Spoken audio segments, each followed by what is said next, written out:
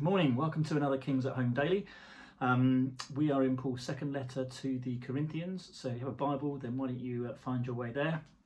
This is actually my last one before we take a break over the summer. Not sure what the future of the daily is beyond the summer, but we really started this because we wanted people who weren't able to meet together. We wanted folk to be able to just feed from the Word together, be encouraged, challenged from His Word together each day. And I want to encourage you to keep going over the summer. You know, even if it's just a few verses a day, just something to feed and encourage and chew on each day. It will do you good. So as I said, this morning we are in 2 Corinthians and chapter 12, and we pick it up at verse 19. Have you been thinking all along that we have been defending ourselves to you? It is in the sight of God that we have been speaking in Christ, and all for your upbuilding, beloved. For I fear that perhaps when I come, I may find you not as I wish, and that you may find me not as you wish, that perhaps there may be quarrelling, jealousy, anger, hostility, slander, gossip, conceit, and disorder. I fear that when I come again, my God may humble me before you, and I may have to mourn over many of those who sinned earlier and have not repented of the impurity, sexual immorality, and sensuality that they have practiced. So I want to draw a few points out for us in our time this morning. There's some difficult things here in this, difficult things to read. If you were the recipient of this letter, there are some difficult things here to read. This is a church that Paul planted, he dearly loves. He calls them beloved in verse 19. And yet he's heard about some of the things that have been going on, and it's deeply troubled him. And he's pleading with these people to repent. These last few verses, it's a warning. You know, this bit about when I come, you may not be as I wish. You know, he's sort of saying you may still be unrepentant and just full of pride and so on.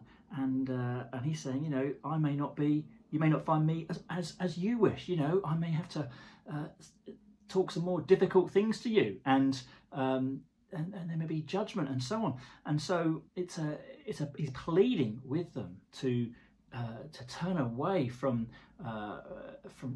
sin and some of the stuff they've been doing, to turn away from that and repent and turn back to God. And why? The answer is in verse 19, all for your upbuilding, beloved. That's why he's been saying these difficult things. It's all because he loves them and he cares for them.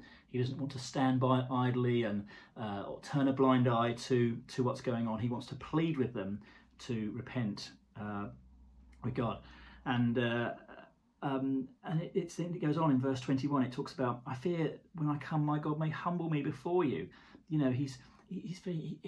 If you're refusing to repent and turn away from that wickedness, that sin, then that's, I fear that you've not really grasped the gospel. It's kind of what he's saying. You've not really understood and have a relationship with Jesus. How can you if you'll continue to live your life like that? And so it's a stark warning to the Corinthians and to us as well, isn't it? It's a warning that Paul knows something of the dangers of sin, doesn't he? He writes to Timothy about the warning. He kind of warns Timothy about shipwrecking your faith and so on. And this should be a warning to us that sin can look so appealing and it's so deceitful, isn't it? It can trick us and so on. And yet it takes us away from God. It takes us away from God. And Paul would plead, he pleads here with the Corinthians, but he would plead with us today to turn away from that wickedness, to be open to God, to be those who know and follow Jesus, and have a soft, repentant heart where yes, we do fall and get things wrong and make mistakes and so on, but we're those who have soft, repentant hearts and walk in step with him. So difficult thing, but it's a difficult few verses, but an encouragement to be those who have, say, soft, repentant hearts. And why? All for your upbuilding, beloved. This is how much, forget Paul, this is how much your Heavenly Father loves you. He's seeking a people who are transformed.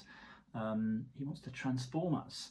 And this is because he loves us so much, because he loves you so much. well, I trust that has provoked and as well as just encouraging this morning. And yeah, trust this has been helpful. Bye now.